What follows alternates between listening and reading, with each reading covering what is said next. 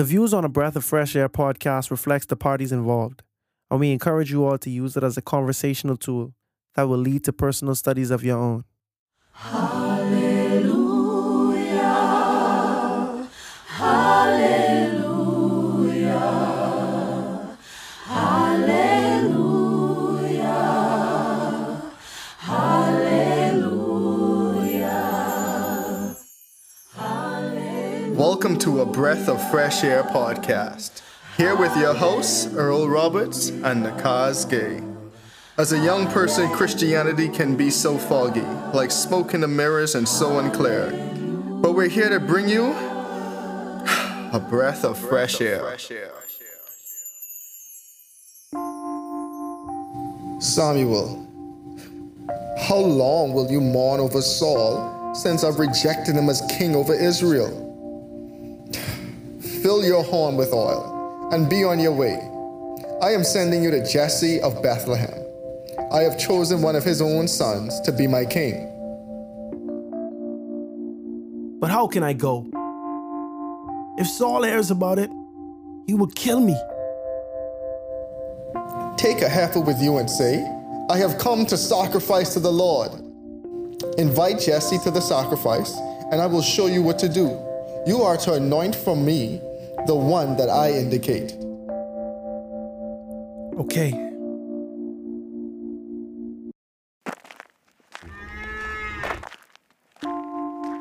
Elders of Bethlehem, there is no need to tremble. Please understand that I have come in peace. Come with me, consecrate yourselves, and we will offer sacrifices together. Is there a Jesse of Bethlehem around? Yes. How may I serve you? Jesse, the prophet has traveled all this way to invite you and your sons to be consecrated and to offer sacrifices together. Please, join us. All right. And this is Eliab, right? You're Jesse's oldest son. He has the handsome features of a king. And he's tall. Surely this is the Lord's anointed, standing here before the Lord. Samuel, do not consider his appearance or his height, for I have rejected him. The Lord does not look at the things people look at. You see, people look at the outward appearance, but the Lord looks at the heart. Okay. Well, Jesse, show me your second son. What'd you say his name was? Abinadab? No, Samuel, this isn't the one. Jesse, have Shammah pass by. Nope, that's not the one either. What about him? This isn't the one. What about him? That's not the one either. Is it him? This isn't the one. Is it him, Lord? That is not the one either. But that's all of his sons. Samuel, he has more sons. None of these ones that you see are it. Jesse, is there perhaps one more son?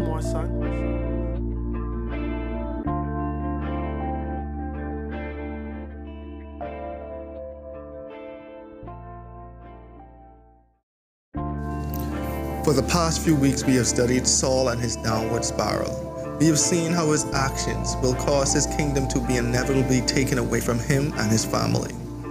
This week, we are studying 1 Samuel chapter 16, and we are seeing how God is going to appoint someone after his own heart. As always, be blessed and enjoy. All right, welcome back to another episode of A Breath of Fresh Air. We definitely appreciate all our listeners. We appreciate those who share it. We appreciate the ones who don't share it too, obviously. But definitely, right now, everybody, if you like what we've been saying so far, if you enjoy at least one of our podcasts, and I hope you did because you're here now, definitely share it with at least one person. Just asking every individual to share it with another individual. See, I'm not even taxing you like how other people tax you on YouTube. Other people say share with 5 people. No, I'm going to get there eventually. I ain't there yet. Just share with one person. Just share with one person. And if we doing what we sought out to do, which is be, a platform that talks about God, that is a bit entertaining as well. Our main objective ain't entertainment, but we would like to be entertaining. You know what I'm saying? I don't want this to feel like a lecture or like certain times when you learn the stuff. Like I'll give you an example. When I learn how to mix and master, sometimes it's just so cumbersome. You listening, you got to do this, you got to do that. Like it's fun to learn, but sometimes it's exhausting. We want to make this a nice, relaxing time to learn or to have dialogue. And if we've been doing that, I feel like it's only right for you to share that with others, because the same way how you learn it, if you are learning, that's my assumption, you should encourage others to learn as well.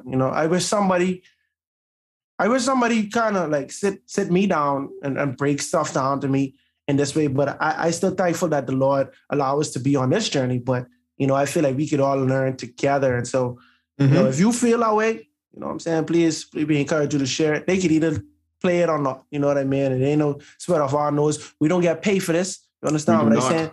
This really only for the honor and glory of God. And just to educate each other and help people to really be more concerned with their salvation. Indeed. Man, so I got like two different competing weekly thoughts in my mind. But one I'm just going to go over just what we said too, is like just encouraging people to like still learn about God, still be in the Word, because it's very important, man. It's very important. I actually had a Bible study today at work, and at the end, something came up. It was so weird, but one of the things I said at the end was that and it's pretty similar to what you say all the time too. But it's like, God might place us here, or place us in a certain predicament to minister to someone, and like we're the only person who could probably be a light to that person. And it's not just like, trying to convert them to God, but you might be the person to plant a seed. And to me, a lot of people, especially younger people, don't like to talk about God. And part of that comes from you're just not confident in what the Word says. So you don't even want to be in a predicament where you're challenged on your beliefs. You don't want to be in a predicament where you say something wrong. But you know how to get over that? One, study the Word for yourself, and then actually get comfortable talking about it to your friends, and actually be comfortable in little small group settings where you actually it's different types of worship. You have the big communal church worship, but to me, I personally like small groups a bit more, because that's when you actually be a little bit more authentic, a little bit more real, a little bit more deeper in a conversation about God, and actually have that iron sharpening iron type feel. But to me, definitely, I just encourage everyone. Again, we say it all the time, read the Bible for yourself. Don't take our word for it. And to me, and one of the main reasons why I say that, one, me and Kazi ain't perfect. But two, I just at the end of this, I just really, really, really want people to read the Bible for yourself. Yeah, we talk about it. Yeah, we laugh. Yeah, we have fun about it. We try to break it down as where we pray, we're inspired by the Holy Spirit, because things we say on podcasts, on the podcast, we ain't even talk about pre-podcast. It just comes out on tape. And that's how you know it's the Holy Spirit being authentic and all that kind of stuff. But I don't ever want no one to take my word for it, ever.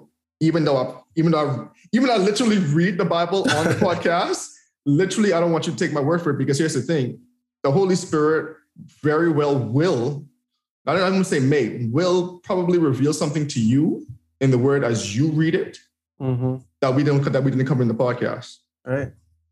It might not be something that the Holy Spirit need to show us. You know what I mean? This might be of little to no relevance to us, and this might be just for you. And then at the same time, the things that are of relevance to us may not be of relevance to you. You know what I'm saying? And so it's good to have your own personal understanding of the Bible. But I like to encourage people to read the Bible, because right now I'm at a place in my Christianity, bro. I am so confident. And I'm so confident in Christ, bro. And I never thought I'd be here, bro. Just for transparency, I always thought that in the back of my mind, what if I'm wrong, bro? You know what I'm saying? I'm willing to die living the life that Christianity brings me to be and be wrong. I'm willing to do that. You know what I'm saying? But I had a place now where I'm like, bro, I am fully convinced that Christianity is 100% true. You understand what I'm saying? And that take a lot. And to me, that's more than a faith thing, because I was following Christ wholeheartedly, not because of anybody convinced me. I went off to college when I was 18 years old. I had not lived in my parents' house since then. That's over a decade now. You know what I'm saying? I have had many times to just convert to something else, to just be curious and figure it out, or just don't do nothing. As a matter of fact, my mother is Christian, you know what I'm saying? My father, I do not know what he is. So my whole life, I could have chosen not to be a Christian, you know what I'm saying? But now, I've always done that in faith. But now, in faith, the Lord has blessed me with knowledge now. You understand what I'm saying? And it transcends that of the Bible. You could compare this against history. You could compare this with the miracles that you face every day, whether you recognize, not every day, but you face within your life, whether you recognize it and choose to acknowledge it or not. There's overwhelming amount of evidence, and there's an overwhelming amount of attacks on the Christian church. And so some of the arguments people use as to Christianity being fake, I look at it as saying, this is how you know this is real. Someone turn around and saying, oh, Christianity has been interpreted. They have so much different versions of the Bible. They contradict each other. Think about why they don't have so many different versions of the Quran. Think about how little threat other religions are comparing to the real religion, which is why the devil tries his best to attack that. You understand what I'm saying? We talk about PKs, pastor children, a lot of time. When you look at them, people want to say, oh, they this or that. You have to consider the amount of attack, the spiritual warfare they are under, because their father is or mother are preaching the truth. You understand what I'm saying? This is the type of the mindset that I am at right now. And anyway, just to drive it all home, more prayer, more power, more knowledge, more power for sure.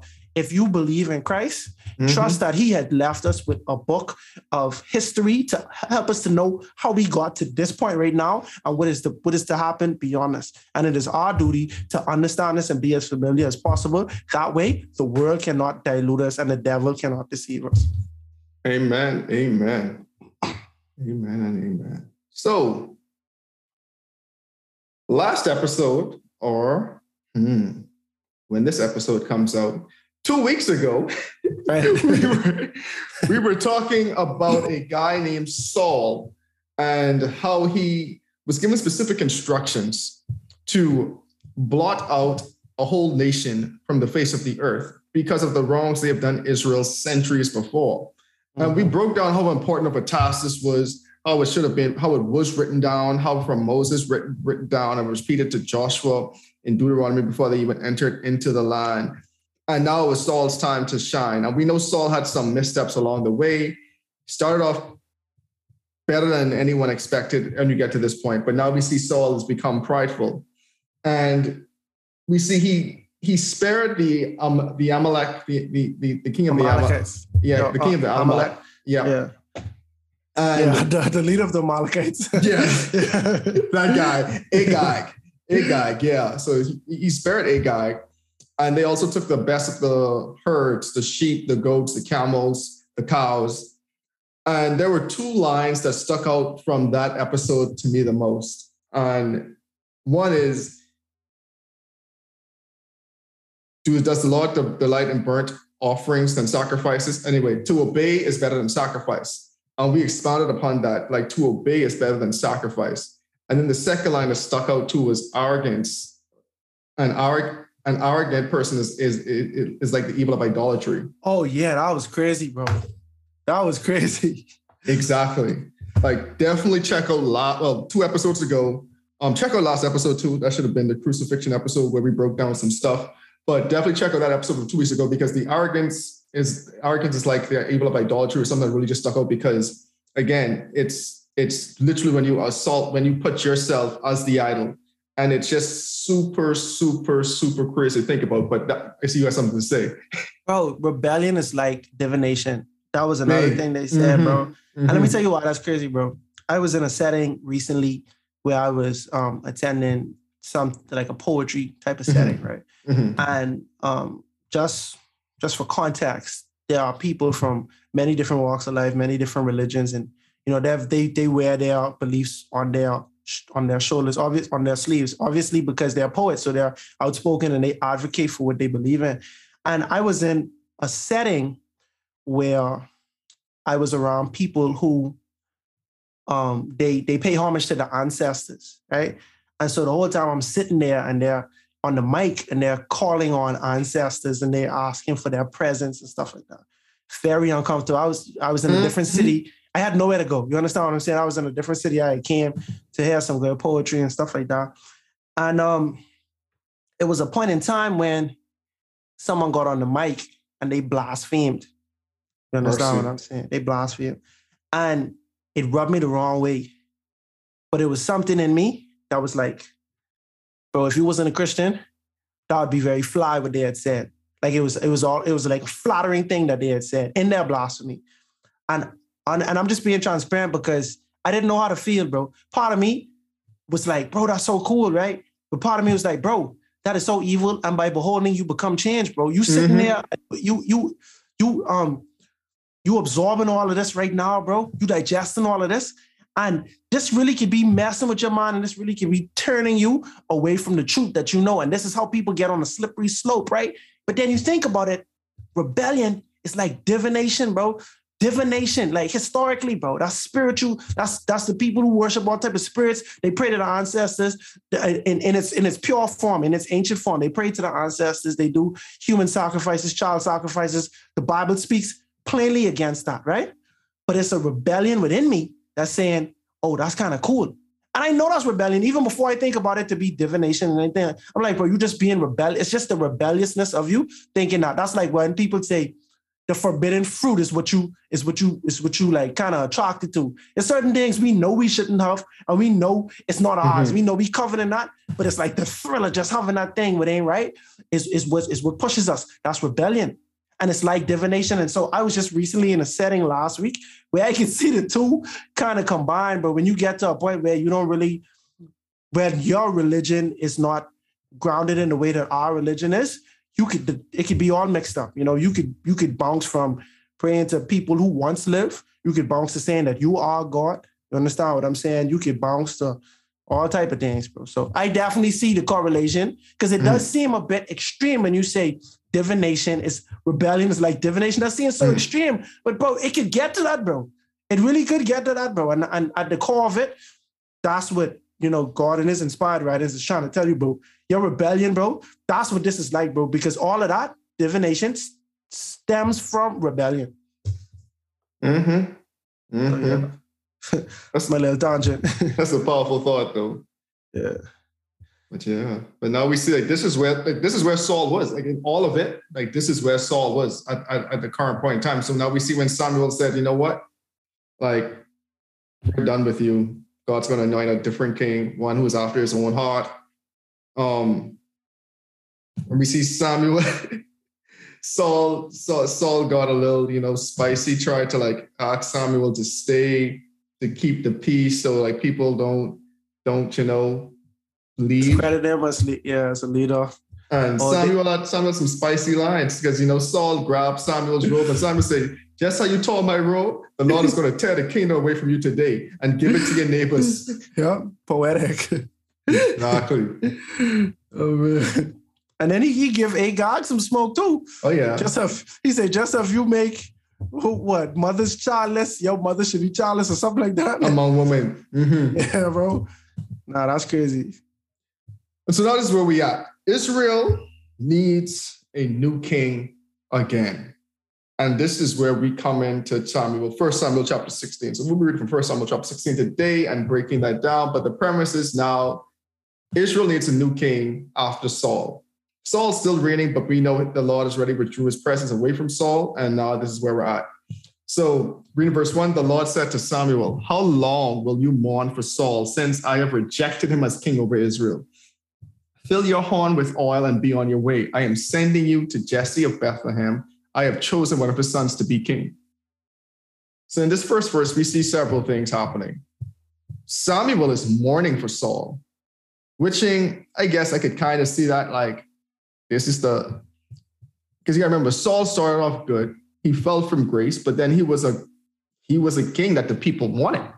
Like he fit the description of what Israel wanted as a king. And now it's like, man, and even think from Samuel's perspective too, like, man, you guys could have chose a next judge, didn't. You signed up with this king. He's failing. Like now what Israel's going to do. Another thing I was thinking too, though, is like, this ain't just Samuel crying or lamenting because someone lose their job. like you see, they saying, I think he's also focused on the fact that the Lord is no longer with Saul, right? Mm-hmm. So if you know someone is on the path of destruction, bro, and you fully convinced in your mind that you might not see them in the kingdom in the second resurrection, in the first resurrection, I'm sorry, you may not see him when we get to heaven. You know, that's a sad thing. That's a sad thought. I've had that thought a few times, but I don't know what people's salvation really like. Only God know that. But if you see God tell you specifically, I have withdrawn myself from this guy, and you see that he is at the point of no return, I feel like as a prophet, that would kind of make you mourn, like a different type of mourning. And I actually feel like he was mourning very bad. That's why God had to tell him, all right, bro, like this going on too long, bro. You actually drawing out this morning, bro, because the time is done. Yeah, that's what I think. I also think what God was saying, like, hey, it's time to move on. Like we get, I think it's in Galatians, but it's a time for everything, time to reap, a time to sow. I think it's several places in the Bible where it says like to that effect. But like you had your mourning time. I gotta break. The Bible doesn't say how long he was mourning for, but you can clearly see, okay, you've spent more than enough time mourning. Now it's time to get back to work. Like the work of the Lord still has to be done. Yep. And guess what, buddy? You're doing it. Yep. And one more thing. I just feel like this also showed that God, you know, like in the conversation of mental health and stuff like that. So the guy is obviously depressed and sad and anguish, right? But God didn't just tell him get straight back to work. When he left Saul the last time, God didn't make him go straight to this mission that he was about to go on. God give him time. You understand what I'm saying? Because it is, like you say, a time for everything, bro. And like, you have to, bro, our mental, bro, that's as important as anything else, bro. You have to take the time to mourn, right? Like you going through things, bro, you shouldn't be bottling stuff. You have to take the time to handle what's going on with you. And we can see that in just verse one of this chapter. Oh, like one more thing too, just was about like how chapter 15 ended. It was until the day that Samuel died, he did not go to see Saul again. Though Samuel mourned for him. And the Lord regretted that he had made Saul king over Israel. So that's how chapter 15 ended, just as a full-on time point to really see where we're at now. So back to your point. So too, like, we can see Samuel was mourning. And the thing, like you said, God gave him time to grieve. But as we could see here, like, he still probably was grieving Saul even up to this point. And even past this point to him probably died. Like he was feeling like remorseful for Saul as well. So that's an important thing. Like sometimes those feelings of grief, they don't go away, but you still have to carry on with your life. Still gotta watch the road. You still gotta watch the road. Although it might be hard, although you might not feel like you can carry on, your burden might be too big to bear. That's why God said, just give me your burdens, bring them all to me, cast your cares on me, and I'll give you rest. Man, that's a whole nother topic for another day. I felt the tangent coming because I was reading Hebrews today and they was talking about like, the rest. And that's a whole other topic. But Hebrews 4? Yes. Yeah, Sabbath rest. Yeah, I remember that one. Yes. But Samuel said, how can I go? If Saul hears about it, he will kill me. And so to me, there's something else too. Like we see a different side of Samuel right now because this man, just in the last chapter, was filled up with so much faith, so much zeal, so much just sheer confidence in God. But now you're more scared of Saul than you are confident in God protecting you. Yep. You know what I'm saying? Like your first response to God when he's saying, I'm going to send you to choose a king. You ain't even excited about it. You're more fearful for your life right now. Like Saul will kill me. But go for it. No, I just don't know how that works, bro. Like, but it one more time, it just show how gone Saul is, bro. Saul ain't saying Saul don't care about God, bro. That's what it is. You would kill Samuel after all Samuel do for you, one, and then number two, you would kill Samuel knowing that he's doing something that God told him to do. Man, we saw 3 episodes ago where he was about to kill Jonathan. Yeah. For doing something he was inspired, like God inspired Jonathan to do. Yep. But still, to me, it also shows like how Samuel now, in his state of mourning, some took his eyes off of God because he was more mourning for Saul than he was like, being connected to God at this point in time. My opinion, me reading into it, I could be inferring a lot. But this is where fear and doubt started creeping. And where there is fear and doubt, there is a lack of faith. Mm-hmm. So even though Samuel is a man of God and very closely connected to God, in this moment right here, the fear and doubt creeped in more than his faith. And so we see here, he's more concerned about his overall protection, whereas if this was Samuel of last chapter, he would be more going and comes, okay, God, show me where to go, I will lead, show me the way.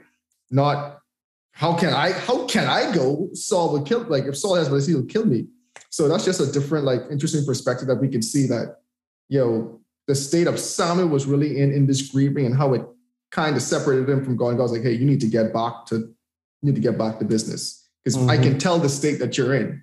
Even by this response, you can tell like you ain't where you should be right now because we see what your immediate state is. Yeah, your thoughts are immediately. Yeah. And so the Lord, then the Lord said, take a heifer with you today and say, I have come to sacrifice to the Lord. Invite Jesse to the sacrifice, and I will show you what to do. You are to anoint for me the one I indicate. So now I know some people is asked, did God tell Samuel to lie? Boy, see, all right, so we've heard people say often that withholding the truth is still a lie, right? Mm-hmm. In this case, this makes me to believe that that's not entirely true. But in withholding the truth, it does have forms of deception. You understand what I'm saying? This ain't like when the devil say you will not surely die. You see what I'm saying? Because in actuality, you eat of that fruit, you will surely die. It means you will die in eternal death. That's a sure thing. You understand what I'm saying? That's how he's trying to make it seem. What I feel like what God was doing was he was pacifying Samuel's in his inquiries or his fears. He was saying Samuel's fear was that if people know that I am going to anoint, word will come out, get to Saul, and I will be killed. Before I get there, I'll be killed, period, right? God is saying, I am giving you two things to do now. You're going to offer a sacrifice and you're going to go anoint a king. If you get in quiet, show them another thing what you're about to do. I am offering a sacrifice. That way, you don't have to get into a long conversation. Because think about it, right? If a king, if the prophet come to a city, he's coming there for a reason. He ain't coming there just to visit. You understand what I say? You come there swinging your hand. It's a lot of things that can be implied there. We can see later on how what has happened when a prophet come around, right? And so God saying, all right, bro, I am going to give you something that will ease your mind. I am sending you on two missions now. I'm sending you to go offer a sacrifice and to go do this thing so that if anybody sees you, they ain't gonna think what you're doing. They just gonna assume you offering a sacrifice. And if you get questioned, tell them I am going to offer a sacrifice because it ain't nobody business what else you coming to do. You understand? But I trying to give you the protection and the solace that you need. Definitely. I mean, and again, context matters. And this is literally the point you made off part. So just to give you a credit, he was like, if God tells you to do something, God in his nature is sinless. And so anything he tells you is automatically perfect. So again, it's like if it seems sinful, we need to actually understand the context and the meaning behind it. So now, let's just say he actually did, I'm going to anoint someone.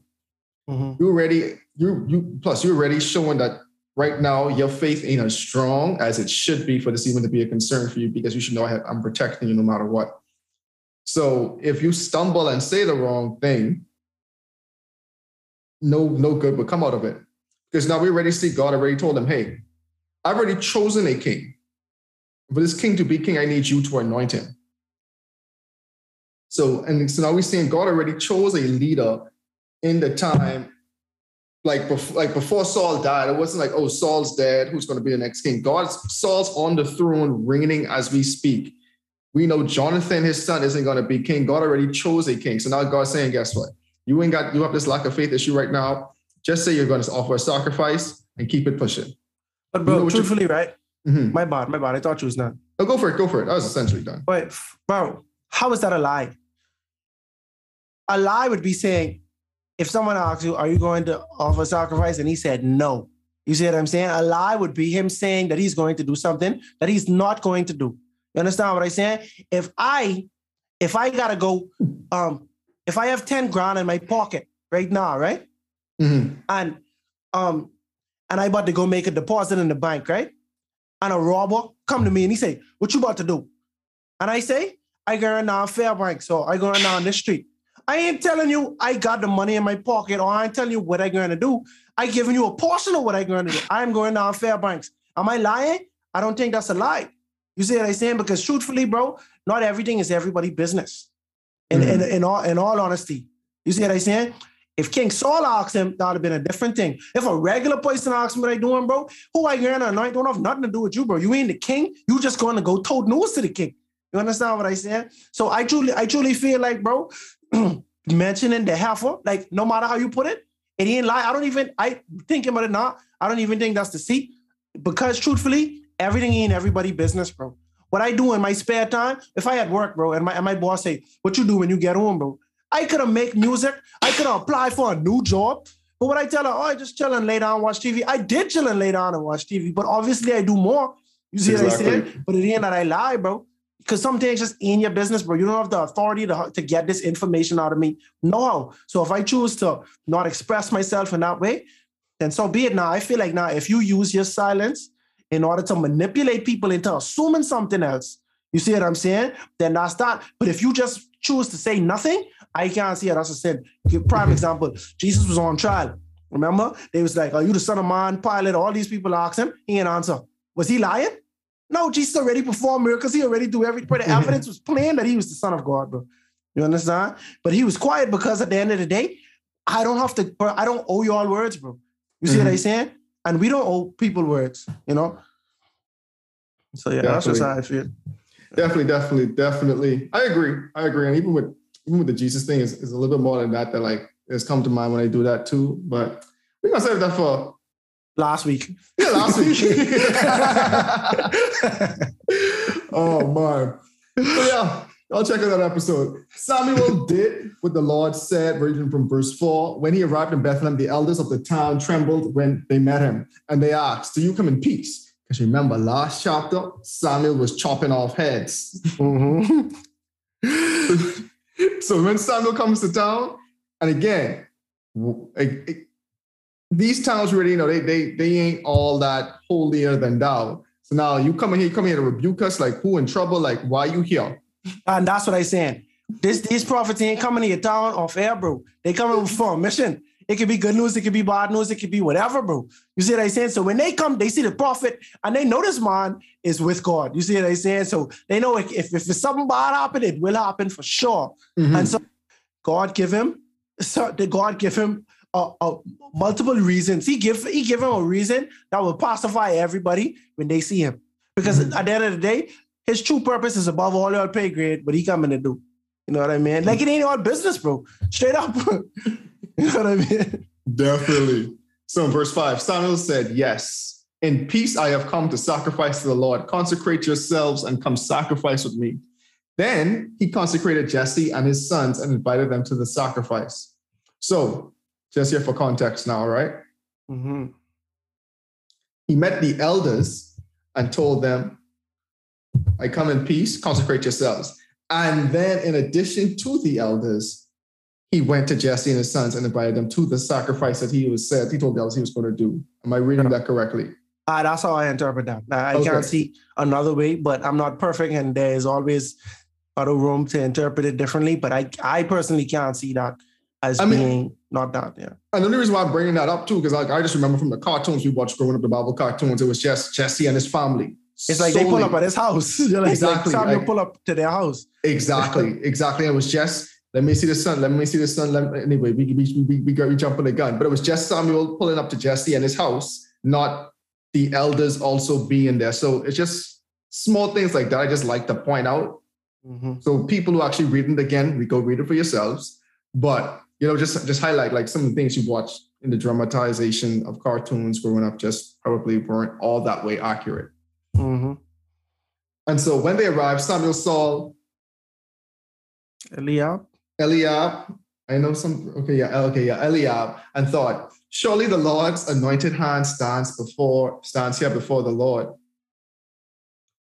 Surely the Lord anointed stands here before the Lord.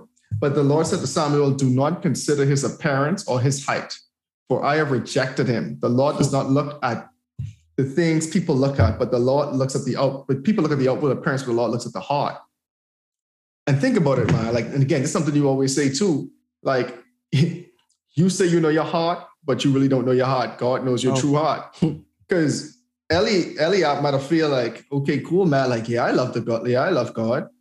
God saying, some things in your heart, buddy, don't suit up. No. And I hear a pastor say, Samuel had a type. You see what I say? They're like, oh, like when you date, you say, oh yeah, she's my type, not my type, X, Y, Z. Not to say he was obviously not physically attracted to these people, like in a romantic setting, but God mentions, don't look at his appearance or his height. Yeah. Right? I remember how they described Saul. Right, this is Saul 2.0, because height was something important for Saul. Saul was the tallest, a foot taller than everyone else around, you understand? And Saul had a nice appearance. And obviously, you know, this family obviously isn't ugly, just off the strain of, you could see multiple brothers that have a nice appearance, and that's just me being honest. So Saul see the tallest probably and handsome, and he say, oh yeah, that's a king for sure. This is a king for sure. And God had to tell him, bro, so you looking with the wrong eyes, bro. Like, I can look through your heart. You understand what I'm saying? But that one ain't it. That one, he ain't got the heart.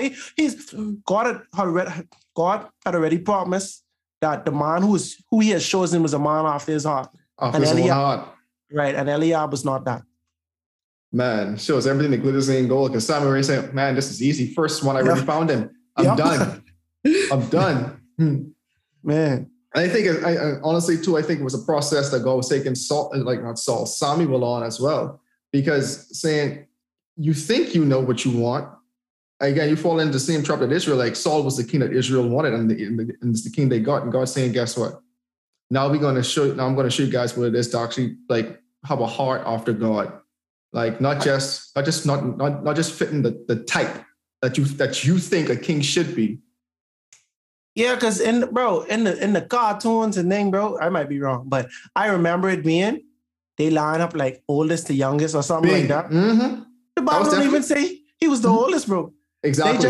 They just say Samuel saw Eliab. So Samuel chose the one who he like, bro, this has to be the king, bro. He looked like a king. He got it all going on, bro. That's a king if I ever see one before. God was like, try again. Exactly. And so then Jesse called Abinadab and had him pass in front of Samuel. But Samuel said, the Lord has not chosen this one either. So then Jesse had Shammah pass by. But Samuel said, no, has the Lord chosen this one? Jesse had 7 of his sons pass before Samuel. But Samuel said to him, the Lord has not chosen these. So he asked Jesse, are these all the sons you have? There is still the youngest, Jesse answered. He's tending the sheep. Samuel said, send for him. We will not sit down until he arrives. And don't you even think it's like just poetic that, I mean, again, we probably said this before, but that David was a shepherd tending to his sheep? Yes, I think it's poetic, but I think it's like, it's pretty deep too. I guess that's what poetic means, but I think it run deep because, bro, throughout the Bible, we see that God's handyman or the people that he used were of humble nature. Understand what I'm saying? It wasn't the kings of the world. It wasn't the big name people. It was often humble guys who ain't had nothing. A shepherd wasn't a lucrative business for those wondering. You understand what I'm saying? It was a lowly business. That's why the Egyptians detest them. That's how a lot of people look at people who do blue collar work. Like you look at them like be servers and stuff like that because they ain't got the high profile X, Y, Z. But this was the people God used. And so I say that to say it comes time in the world's history, and this has happened many times throughout history, where someone would speak out against the malpractice of Christianity or the malpractice. Jesus was the prime example of that. He spoke out against the Pharisees. And the Pharisees look at him like, bro, you from Nazareth? You a lowly person. Now, obviously, Jesus was the carpenter, but that's how people look at it. They like the leaders of the church throughout the Bible. It could be kings, it could be Pharisees, it could be certain religions, in the early, in the medieval times and before that, or before like the birth of Protestantism and stuff. They look at it like, bro, you lowly servant, how you could stand up against the monarch and all of us wise men. How you right and we not. But when you look at the Bible, bro, it was always the lowly servant who God used. The patriarchs, they were shepherds. You understand what I'm saying? Joseph, the 12 tribes, bro, the whole Israelite clan come from shepherds. They were all shepherds. You know what I mean? So like you say, bro, it's definitely poetic and it's consistent, and that's something we should take note of. That way we don't assume that a pastor in a mega church has more truth than the person on the street or the pastor who has very little following and stuff like that, I mean, that's and again, you're right, definitely right. And it's just interesting too, like this is the only son who was not at home. This is the only son who was still working. Like things were happening, but he was still in the fields attending to his sheep. Passionate young shepherd. And we know the struggle. We're gonna find out about the struggles he attending to these sheep because he sure gonna tell us. But yeah, man, like and again, keeping the sheep kept you humble. You gotta have a special care for the sheep because we see all the parables that were talked about a shepherd and his sheep, how he would leave the 99 and go and search for the one just because that one was so important. Yep. Like so remember what Jacob was saying, bro, like in the cold, he had to be out there, you know what I mean? If any sheep was stolen, he had to pay for it, couldn't sleep, all type of thing that man going through, bro. And Jacob went off. Yeah. He was complaining bad. Yeah, he was, bro. And so it ain't no easy job, bro. No. You know, easy job. No. So now we see Samuel said, send for him. We will not sit down until he arrives. So he sent for him and brought him in. He was glowing with health and had a fine appearance and handsome features. Then the Lord said, rise and anoint him. This is the one. So Samuel took the horn of oil and anointed him in the presence of his brothers. And from that day on, the Spirit of the Lord came powerfully upon David. Samuel went to Ramah. So verse 13, the Bible makes a note to say the Spirit of the Lord came powerfully on David. In the same way how during Saul's, like shortly after Saul, when Saul first started becoming king, the Spirit of the Lord came powerfully on him. Remember, he prophesied. Remember, he waged war against Nahash and they won and stuff like that. So we could see God is providing David the same tools and resources that he provided for Saul, when Saul first became king. I mean, and truth be told, like that itself is the real anointing. Like the oil it's almost like baptism, man. Like the oil is just like the outward appearance of the change that's happening.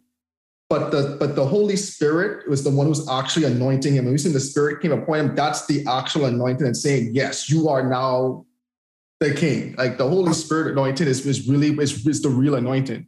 That's a fact, bro. I remember I was at this church. I was at this non-denominational church. We had sing. I was a part of this choir, and we was praying. And this guy, he said, "Yo, if you wanna take the step and use your gifts for God, you know what I'm saying, just come up for prayer." So I got up for prayer, and they was anointing people there. They had like some oil, just rubbing it on your forehead, right? I gone up there. I didn't notice that before I walk up there, but the mom pull out the oil. But I kid you not.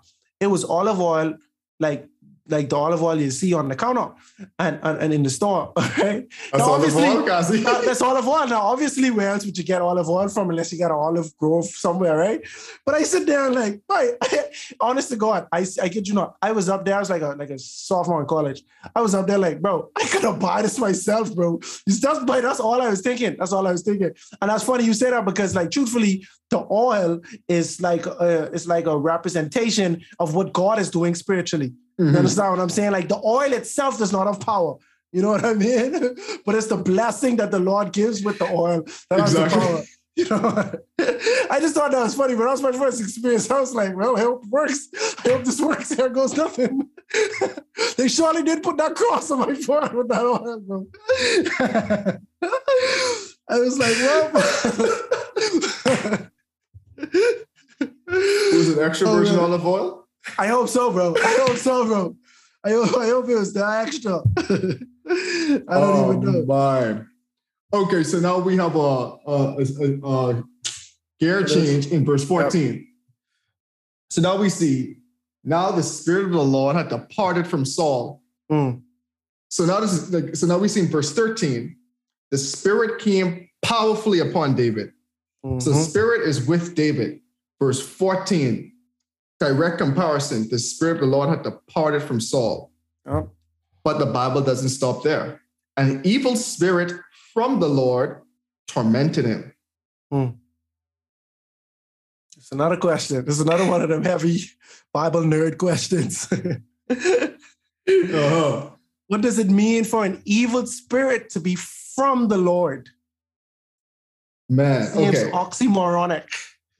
It does. But so now we just look at the verse 14 itself. Yeah. What do we see? We see one spirit goes, another spirit comes. Bing. Right. But more importantly, so now what do we do? God first, Saul purposely disobeyed God multiple times. Yep. So this just means like setting the stage. Saul purposely disobeyed God multiple times. One can say Saul hardened his heart. Yep. He became resolute.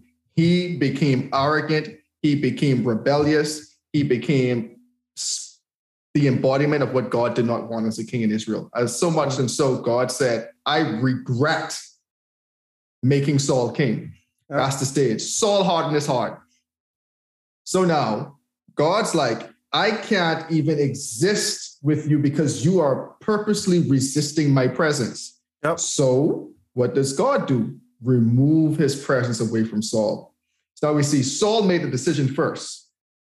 God's like, show me who you really are. Saul showed him. God said, okay, I can't exist here. Let me remove my presence. So now the Spirit of God withdrew himself from Saul. Now, when the Spirit is removed from Saul, God's presence and his purpose is no longer protecting you, guiding you, none of that. Now you open yourself again. We wrestle against flesh and blood. Now you open yourself to be affected by other evil spirits. So now just because God removed his presence from you, God isn't evil. But we do know God does allow evil things to happen. See Job. Yep. So now God removed his presence away from you. God ain't protecting you no more. Now the devil and his many millions of demons, trillions of demons and devilish fiends can come in now and start tormenting you, affecting you, and disrupting your soul and your peace because God's no longer there to be your peace. You are no longer getting that rest, as Hebrews talked about, from God. Yeah, and then let's think about Cain and Abel, right? Cain obviously had done a detestable act in killing his brother. He performed the first miracle, but he was afraid something was going to happen to him. And what God did to assure him, he said, I will put a seal on you. You understand what I'm saying? The seal of Cain. And so that was his assurity that, bro, you are protected by me, you know? And so this proves that the Lord protects, you know? But now we see where the Lord withdrew. You understand what I'm saying? What like, let's say, like, just 1 + 1 = 2. Like, what do we assume will happen once the Lord removes himself from you? You understand what I'm saying? It's like when people talk about the unpardonable sin, you know, grieving the Holy Spirit. Like, once the Holy Spirit has withdrawn from you, it's like you are now given over to all of the principalities that exist in the world, you know?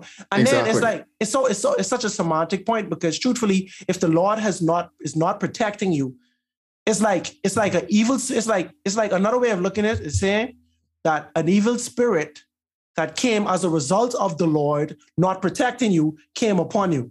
Man, but, go for it. But that's not to say God has evil spirits that he pushes onto you. I don't know if that's scripturally accurate. You understand what I'm saying? Go on.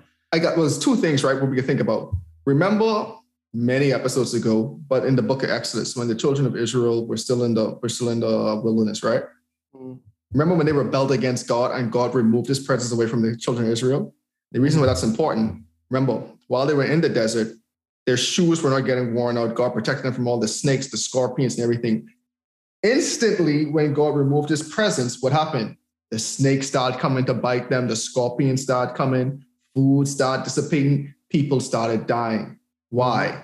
It was because their rebellion caused God to remove his presence away from them. And since he's no longer there protecting them, the natural course of life happens. Yeah. And that's a perfect example of what happened. And then in James, I think it's James. Let me just pull this up.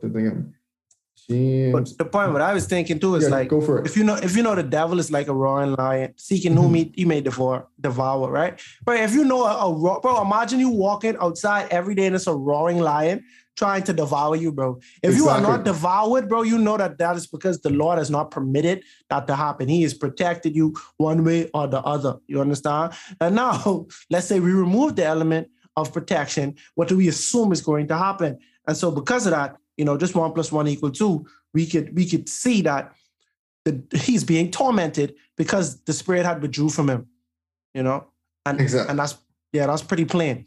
Mm-hmm. And then it was just this verse. I mean, I don't think it's kind of, I'm just reading it since I went through the struggle of finding it. But it says, every good and perfect gift comes from above, coming down from the Father of heavenly lights, who does not change like shifting shadows. And like when I read this, like, all the good things we are afforded comes from God, Father of heavenly lights, but God does not change. So God suddenly can't become evil and wicked and deceptive. But possibly through the removing of his presence, evil can fill that void that God once filled because you hardened your own heart and you turned away against God from your own actions, and God removed his presence. And now you can be easily more inflicted by the devil. Mm-hmm. So now we see Saul's being afflicted by these evil spirits. And Saul's attendant said to him, "See, an evil spirit from God is tormenting you. Let our Lord command his servants here to search for someone that can play the lyre or the harp.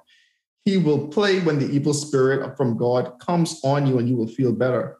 So what's interesting to me is that Saul's servants can see Saul as being deeply tormented. And they say, you know what? Maybe music can help you. Yeah. And this just honestly shows the power of music as well. I agree. Oh, I definitely agree. Mm-hmm. So Saul said, find someone who plays well and bring him here to me. One of the servants answered, "I have seen the son of Jesse in Bethlehem." And something we didn't point out before. Go back to Ruth, our 2 Ruth episodes, but Jesse is the grandson of Boaz and Ruth. So this is how the whole Ruth story that we covered maybe like 10, 12 episodes ago now at this point ties into this. So Ruth is Jesse's grandmother, who is essentially the great grandmother of David. Yep. So that's how that part tied in. We missed that earlier. We were too lost in the sauce of things that was going on, but I just came back to that. So I've seen a son of Jesse of Bethlehem who knows how to play the lyre. He is brave. He's a brave man and a warrior, which is so interesting because I'm like, how y'all know David is a warrior at this point? Like, he might have been a warrior at that point, bro. I just was like, his reputation preceded him. You see what I said? Like, for real? Like, that's what gets me. So I'm like, okay, cool. They all know David is fight. Okay, he speaks well as a fine-looking man, and the Lord is with him. And that's so powerful because we see when David was anointed, the Holy Spirit was powerfully upon him. Remember, even before that, he was already a man after God's own heart. Yep. Because God specifically told us that this is the next king is going to be a man after my own heart. So now we see David's already following with the Lord, and it's clear to other people to see and to witness about to others. Like, that's important. That's just an important little nugget that just came to me. Like, the countenance of God was on David. And you could see this was like probably some time had already passed since he had been anointed, because his reputation, you understand? You could see the goodness of God in David. So Yeah, in verse 19 now, then Saul sent messengers to Jesse and said, send me your son David, who is with the sheep. So Jesse took a donkey loaded with bread and a skin of wine and a young goat and sent them with David, his son, back to Saul. David came to Saul and entered into his service. Saul liked him very much, and David became one of his armor bearers. Then Saul sent word to Jesse, saying, allow David to remain in my service while I am pleased with him. Whenever the Spirit of God came on Saul, David would take up his lyre and play. Then relief would come to Saul. He would feel better, and an evil spirit would leave him. We're going to talk about this whole timeline in the next time when it will become relevant. But yeah. I just think it's so interesting, bro, that you anointed to be king, but the king hire you as his armor bearer / musician, and you just there every day, and but you know you're gonna be king one day, and you got to keep that to yourself. But also, what I think is so important too, and this is just the interesting way how God is work, right?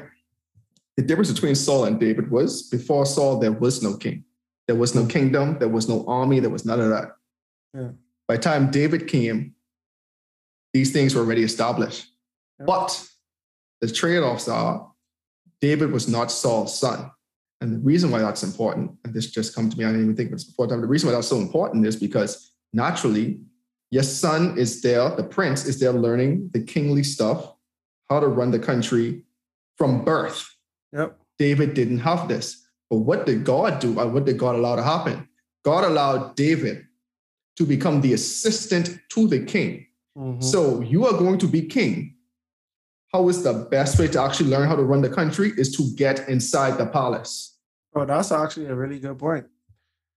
That's a very good point. You could see God working it out for David to be there learning about how to run the country and how things are, like the operation of things, because how else are you going to get that experience before? I mean, granted, God's going to give you the guidance and grace, but these things are already established. You have to learn these things in order to actually become the king. So God essentially gave David a full-on apprenticeship to learn. Yeah, bro, that's wild, bro. And it's just amazing that when he plays, was it the lyre? That harp, yeah. Yeah, harp, yeah. When he plays that, the evil spirit left. And that's interesting because David, operating under the Spirit of God, you know what I'm saying? He played, and so the evil spirit had to leave. You understand what I'm saying? That's just it is what it is. You know, we wrestle not against flesh and blood, but by principalities. You know, and so David, having the Spirit of God, that's the one who actually doing the wrestling. You know, we could sit back, you feel me? And like these evil spirits, they just gotta go. Or the evilness of the world, the principalities, bro, they are no match to the Spirit of God, truthfully. You know? No match at all, bro. No match at all. But it requires that faith, it requires the belief, and it requires that just belief and in order to like act and trust what God's given you to do. Because again, I point out just now how David had to learn all the kingly roles and manners and how to run the kingdom, right? But he started to operate without fail and also keep his mouth shut. Mm-hmm. Yep. It's always easy to say, oh yeah, I'm the next king, whisper to somebody, but then you yourself might put your own self in danger and also put a hindrance to God's plan that he already set in motion. Very true. You know and then guess what? Go for it. Oh, my bad. No, go for it. Because he under the Holy Spirit, bro, he know to keep his mouth shut, bro. Like, how we start the board, bro. Not everything is your business, bro. You see what I'm saying? Funny how it comes full circle. Real talk, bro. They're saying, bro, some things it's not anyone else's business, bro. No one business but you and God. You know what I mean? Like, watch this. When Joseph had them dreams, that wasn't nobody business, bro. Believe it or not, that wasn't nobody business. Because you see what happened when he shared them dreams. Mm-hmm. You see, it caused jealousy. It provoked hatred, and it actually cost him his freedom. In many ways, it cost him his freedom. You know, but you know, the Lord, they intended it for evil, but the God intended it for good. You see what I'm saying? But yeah, I actually firmly believe that, bro. Not everything is a testimony to be shared, especially not in real time. And then another thing, when Jesus healed, sometimes he say, go and tell the people. You see what I'm saying? Sometimes he say, go and tell nobody. You understand what I'm saying? I don't have the wisdom of knowing what's the difference between telling one and tell everybody. But I just know for sure sometimes when God was like, bro, just keep this one, just hold this one. You know what I mean? Keep it to yourself, bro. And in doing so, David saved himself sometime. You understand? The inevitable was approaching. Anyway, Indeed. But, yeah. That's just an important thing right there too. Like, for me, I know it's weird, but for me, the whole point right now is just Saul. Like, because David about to get a lot of shine. Yeah. But this just really shows how far Saul is, how far Saul has fallen. Because last week we see, 2 weeks ago again, we see God saying, "Yeah, I regret making Saul king," but now the gravity situation is really coming to bear fruit.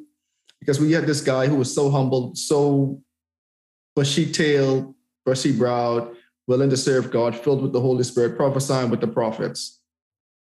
Started off good, zealous for God. My people, I'm going to fight for them. Became so arrogant and prideful, full of himself, forgot about God, wanted to take all the credit, not giving God any of the glory. Made himself an idol, figuratively and quite literally, by making a statue monument to himself and for his victories. And now we see that the king of Israel is no longer in the presence of God, because God has literally withdrew his presence away from him. And now the king is being tormented by evil spirits and has to get someone else to play who is connected to God to give him some peace and relief when these spirits start tormenting him. And who knows what physical or stuff that he was going through when these spirits tormented him, because we see it was to the point where the serpents can tell, bro, you getting tormented by spirits. You got to do something about this. You know what I'm saying? And it's really sad, but it really, just looking at the series of events that God saw here, especially the touchy one about 4 weeks ago, where it was like, did Saul really do anything bad? To me, it's easy to see how we can find ourselves on that slippery slope, because it wasn't a hard series of unfortunate events. I mean, there were a series of unfortunate events, don't get me wrong, but it wasn't like a, wow, Saul, you did that? You manning off with no child sacrifices like Jephthah. This man, he kind of did build a statue, but at the same time, he build no idols, no false gods. You know what I'm saying? But it was more internal stuff and internal decisions that he made that went against God's will. And to me, that's what we find ourselves doing a lot of today in particular, because you can see from Christian, I'm a Christian, bro, I don't worship God. I don't worship no idols, man. I don't do this. But again, you don't rely on your faith for God for anything else, because you're like, bro, I can do it all myself. But I believe in God. I got faith in him. But you don't even exercise that faith, because you yourself made yourself higher than God. And again, back to the divination part, that whole weird, I don't even want to get into it here, but it needs to be talked about at some point, that we are God's argument that comes out and they start to, you really try to put yourself on the level of God. And bro, that's a super, super, super serious slope that we don't have the time to cover this episode, but we definitely will cover that again, because that's an important topic, and that's what a lot of young people find themselves struggling with and wrestling with today. Because again, it sounds so good, man. It sounds so good. It sounds so impactful, but it's how the devil gets you with the small little lies and deceptions, the small little inklings of pride. And we see Saul's main thing here was pride. His main thing here was pride and his arrogance. And that's what caused Saul's downfall. See, arrogance is like idolatry, and rebellion is like the divination. sin of divination, right? The people who believe they are God, bro, they're rebellious, bro. These are the people who do not want to submit to anyone. I submit to myself. You understand? All right, so, it's actually ambitious when you say, I don't want to work for anybody. You understand what I'm saying? Now, people can do that to a fault. Because if everyone was an entrepreneur, bro, we would have no firefighters, bro. You understand what I'm saying? Unless you just as a one-man firefighter, you see what I'm saying? We would probably have no engineers, not for real, no firms like that. You might not have no no doctors and things like that, bro. Like, bro, there needs organization, right? But people apply that same concept to their religion or their their salvation, I'd say. I don't need no God, bro. I don't answer to no one but myself. It's that self glorification. You understand what I'm saying? And it's self, bro. I heard someone say, I'd never looked this up, but I've heard someone say one of the core beliefs in Luciferianism is do what thou wilt, do what you will. Self. It's always about you because it ain't about God, bro. You understand what I'm saying? That to me sounds like rebellion. Sounds like divination. Not really divination, but rebellion is like divination. So it all tied together, bro. Like if you saying, bro, I can't submit to no God, but it's so funny because it's so much religions out there, bro. But you saying, bro, I don't submit to none of them. I is God, bro. Mm-hmm. Like you see what I'm saying? Like to me, that's just showing how somebody is rebellious. You know what I mean? They want to be untamable type of person, you know? And, you know, I could see how that is like the sin of divination. You see what I'm saying? And yeah. I feel like that happens as a result of being the submissive.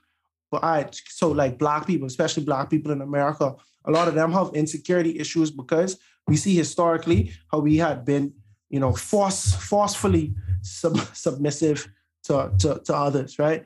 Especially others who was wielding the religion of Christianity. So they say, hey, we forcing you to do this or you die. We forcing you to build this or be our slave or you die. And now we making you Christian, right? So a lot of people saying, bro, I can't be Christian because Christian is just another form of slavery. That's just how they attribute Christianity with slavery. You understand what I'm saying? So they turn around and say, bro, I am the head, not the tail, but not in a religious way. They say, it's me, bro, because ain't no God ever saved me, ain't no God ever do. That's just where it stemmed from. A lot of Black people, they see how much bad stuff happened to us, especially in the 60s, 70s, civil rights era, whatever. And these were Christian people. I don't know if they were devout or pious Christian. I don't know if they malpracticed. I don't know. But I know a lot of Black people were historically Christians. So it became a rise of people saying, bro, anyway, dog, I ain't dealing with that because Christianity is where white people use to manipulate Black people. And as long as I'm a Christian, that would be admitting that I am inferior.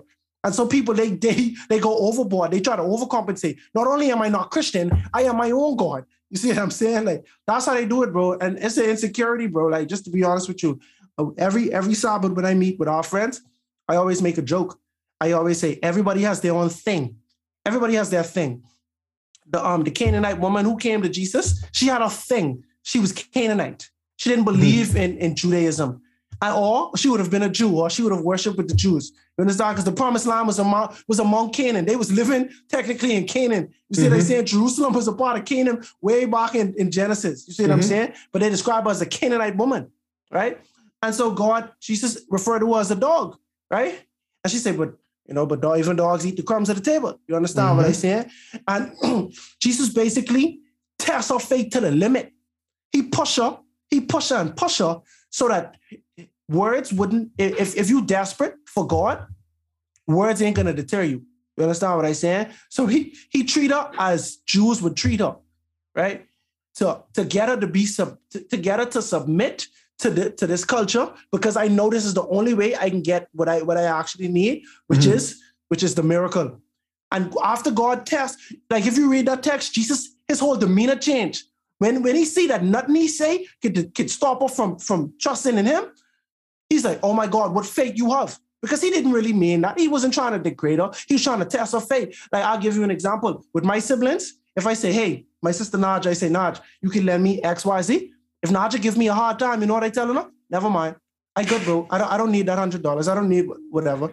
But if I ask Naja to save my life, she can curse me out. If I know this life or death, I don't care what you say. To help me. You understand what I'm saying? Because I trust that what you have is going to save me. You understand what I'm saying? Everybody have their thing. You see what I'm saying? Everybody have to submit to God in one way or the other. So my thing is, if I come to Jesus, if Jesus come here today and he was a white man, you think I allowing that to stop me from having my salvation? But a lot of people will. A lot of people look at it and the race of Jesus matter to them because it ain't that much about salvation. It's about their thing. In their mind, they want Black to be superior.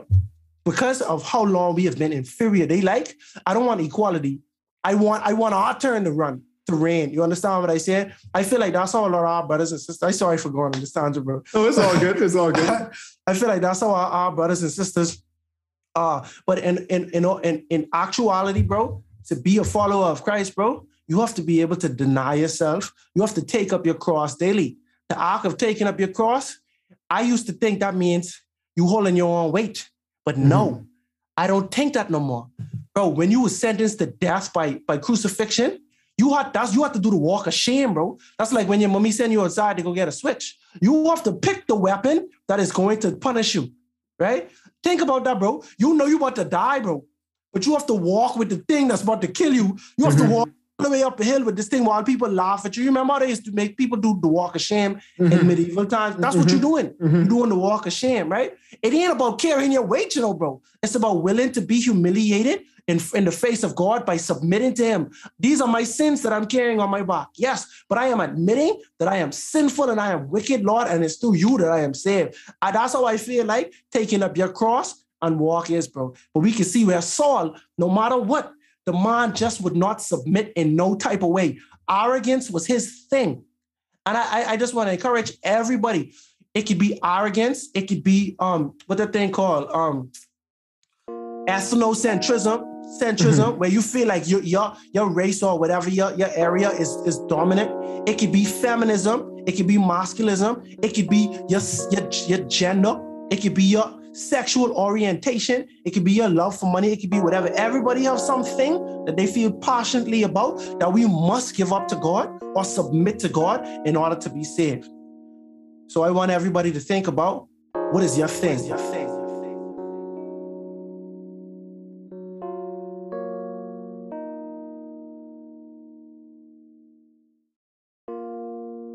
David, the youngest son of Jesse, just went from lowly shepherd to future king of Israel.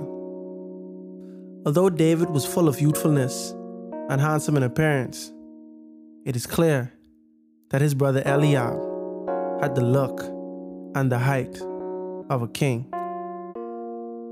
But God doesn't look at our outward appearance.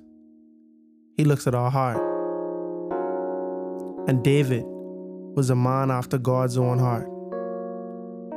And because of his faith in God, he was able to stand up against lions, bears, and even giants.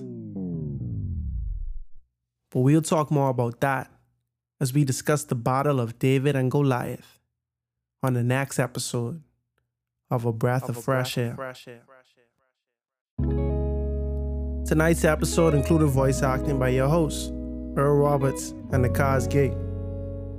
Remember to go ahead and research on your own in order to get a more firm understanding of tonight's episode. And if you enjoyed it, make sure to like, subscribe, and share with your friends.